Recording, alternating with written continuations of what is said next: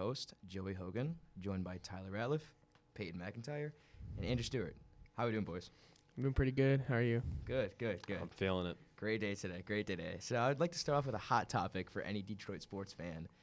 The Detroit Lions. They have a Sunday night game this week against the Packers, and oh boy, this is a big game.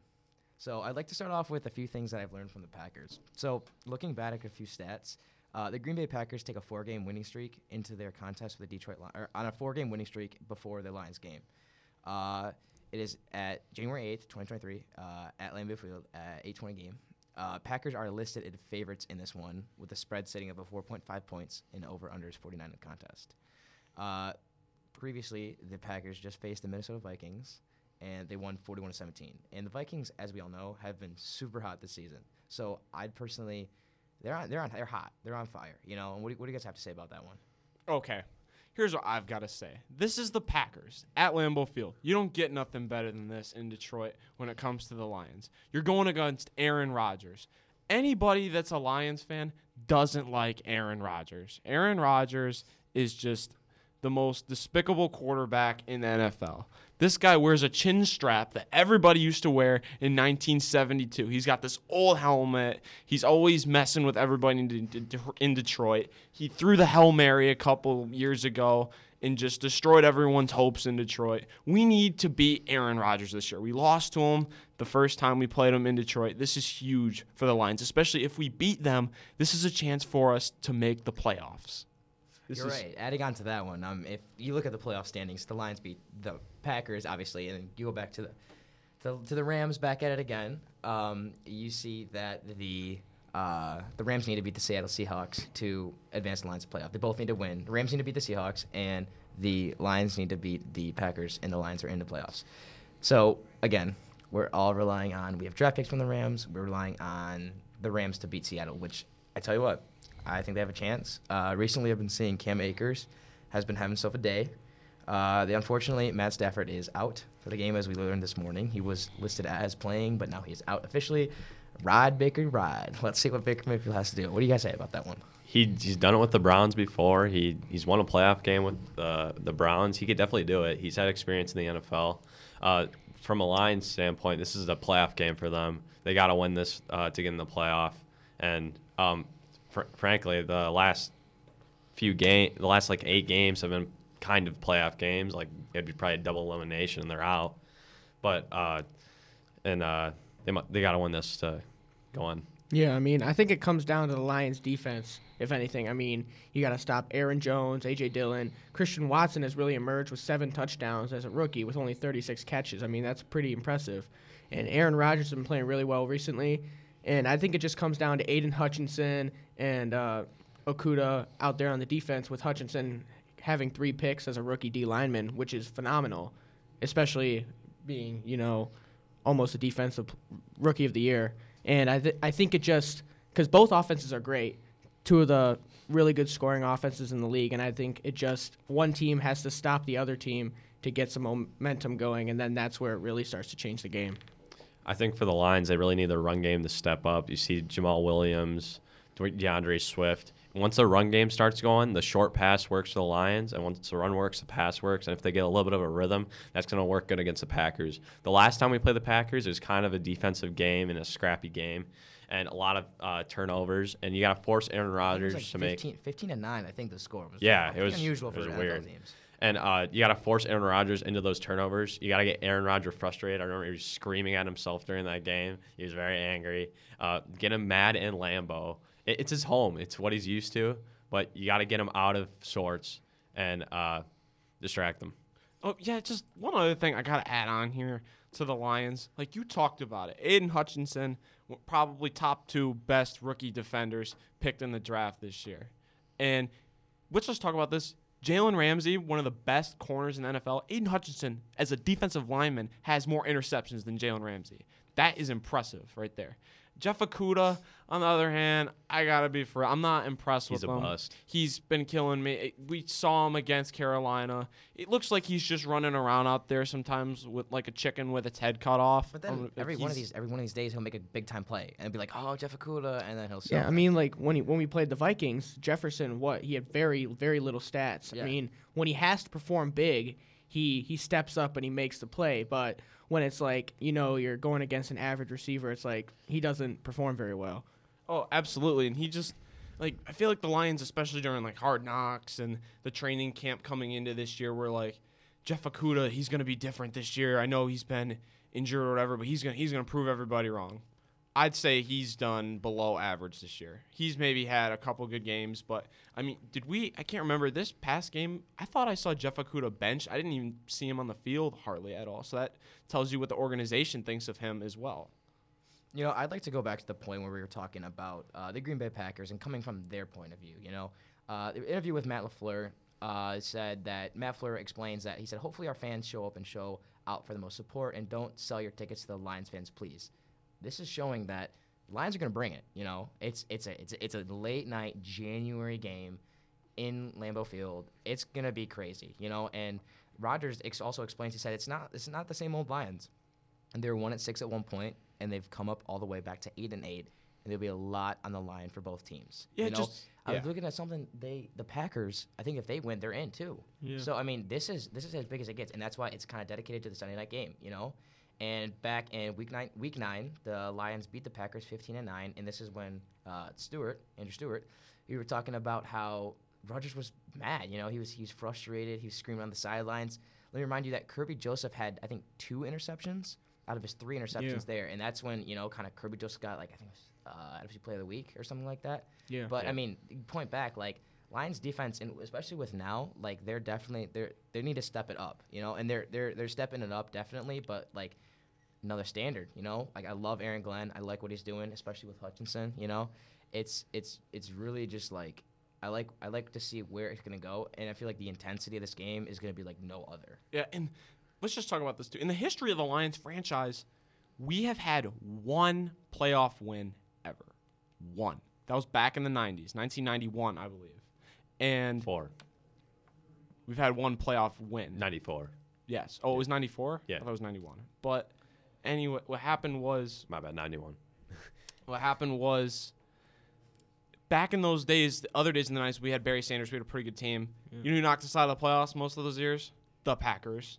And lately... Revenge tour. Yeah, Brett Favre. And we're thinking, when Favre's gone, we'll probably have some good years. Here comes the blessing wrong. of Aaron Rodgers. Here comes Aaron Rodgers, and we got about 15, 20 more years, it looks like, with him dominating us. But how good would it be to see the Lions this year put an end to the Packers season as well? Even if if the Seahawks win and don't let us get in the playoffs, we still could knock the Packers out. How good would that be? That's awesome. That'd be crazy. And I mean, I think just the gravity of this game, it's not just Lions fans and Packers fans wanting to see it. The NFL flexed this game to Sunday night because Everyone wants to see it. Yeah, it's a big game. It's 2 playoff teams, both at 500, 8-8, and if the Rams perform like they need to perform and they beat the Seahawks, then it comes down last regular season game, and it's two teams on the verge of the playoffs, and they just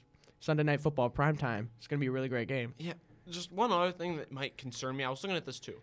So the Lions, even though they play in Michigan, cold weather or whatever, they play in a dome. They get good climate every single home game. You're going to Lambeau Field, night game. It's Monday Night Football, right? It's going to be cold. It's going to be cold. How are we going to react to the cold in Lambeau? Because we've seen many teams go into Lambeau and not just have a hard time with that cold weather. And the fan base embraces it in Green Bay. The team embraces it because they love playing in the cold weather. Especially when it snows. That's when the Packers really come out to show because they play in that weather all the time. Absolutely. I don't think it will snow, but you never know, especially with this area. Especially, the cold is definitely a factor that I'd like to take into consideration with the Lions, especially when they played in Carolina and it was it wasn't chilly, but it was really cold for down there. It was the coldest game in their history. It was 20 cold, 20 exactly, degrees. 20 down degrees. And, like, look down there. Look at the Lions. Look at how they performed, you know? I hope that's not the same outcome, you know? I hope Goff and, you know, I hope just, I hope it's not the same outcome because I feel like if it is, then the Lions are just botching their season, you know? Yeah, and one thing I think they should definitely do in this game is they need to unleash the beast. Jamison Williams. We need to unleash Jamison Williams because you take this guy in a top 20 pick in the draft. Okay, but he doesn't have that much experience. I know, but okay, you see but him, Joe, you said when you look know. at this He's guy, Alabama. He has You enough said experience. you know. You said you don't have experience. The Lions have been, especially with their past games when they've been going crazy, right? They went from 1-6 to obviously now 8-8. They've been using all the wide receiver core. They used Craig Reynolds, Khalif Raymond, who was again one of the players of the week. You obviously have Amon-Ra St. Brown. Like, they're doing fine. Obviously, incorporate Jamison Williams, but you can't be like, oh, we're just going to rely on this kid. I know. I'm not saying. Especially, Yeah, I'm not saying you when got we haven't incorporated him a lot. It's the last game of the season. Do you want him to, like, go out there? Oh, yeah, he made a first catch. You know, he made a touchdown. Wow. But do you want to send him out there and risk, oh, he dropped a ball. Oh, he gets, you know, clamped up by Jair Alexander, you know, especially with a good veteran safety out there who clamped up Justin Jefferson, right? He, like, you We're go going to put him out at there, the 1? I mean, exactly. Like, what do you, I mean, you're going to incorporate him. Obviously, I'm 100% into that, but you can't be like, oh, he's got to be listed as our starting. We need to, like, get him out there, you know? Like, ease him into there, obviously, and maybe it might be too late now to ease him in because obviously it's the end of the season, you know, and who knows what's going to happen. But I agree, or I like to put out there, but like I kind of disagree with what kind of that. I mean, obviously I want him to see out there. You know, he's a rookie from Alabama. He's really fast. He's like some stat line where he's really one of the fastest college football players ever, like 23 miles an hour or something like that. He runs 23 miles an hour, some stat line. But regardless. He's a great player, don't get me wrong, but he needs to just flow in, and it's hard because he had his obviously early injury, you know? Yeah, Yeah, but the ACL just tear. the one thing that I want to say about Jamison is, yeah, I completely agree. You want to ease him in, but we saw what happened this past week on that jet sweep against the Bears. Nobody expected that with him. And when Jamison takes off, you just see the defense kind of like, uh-oh.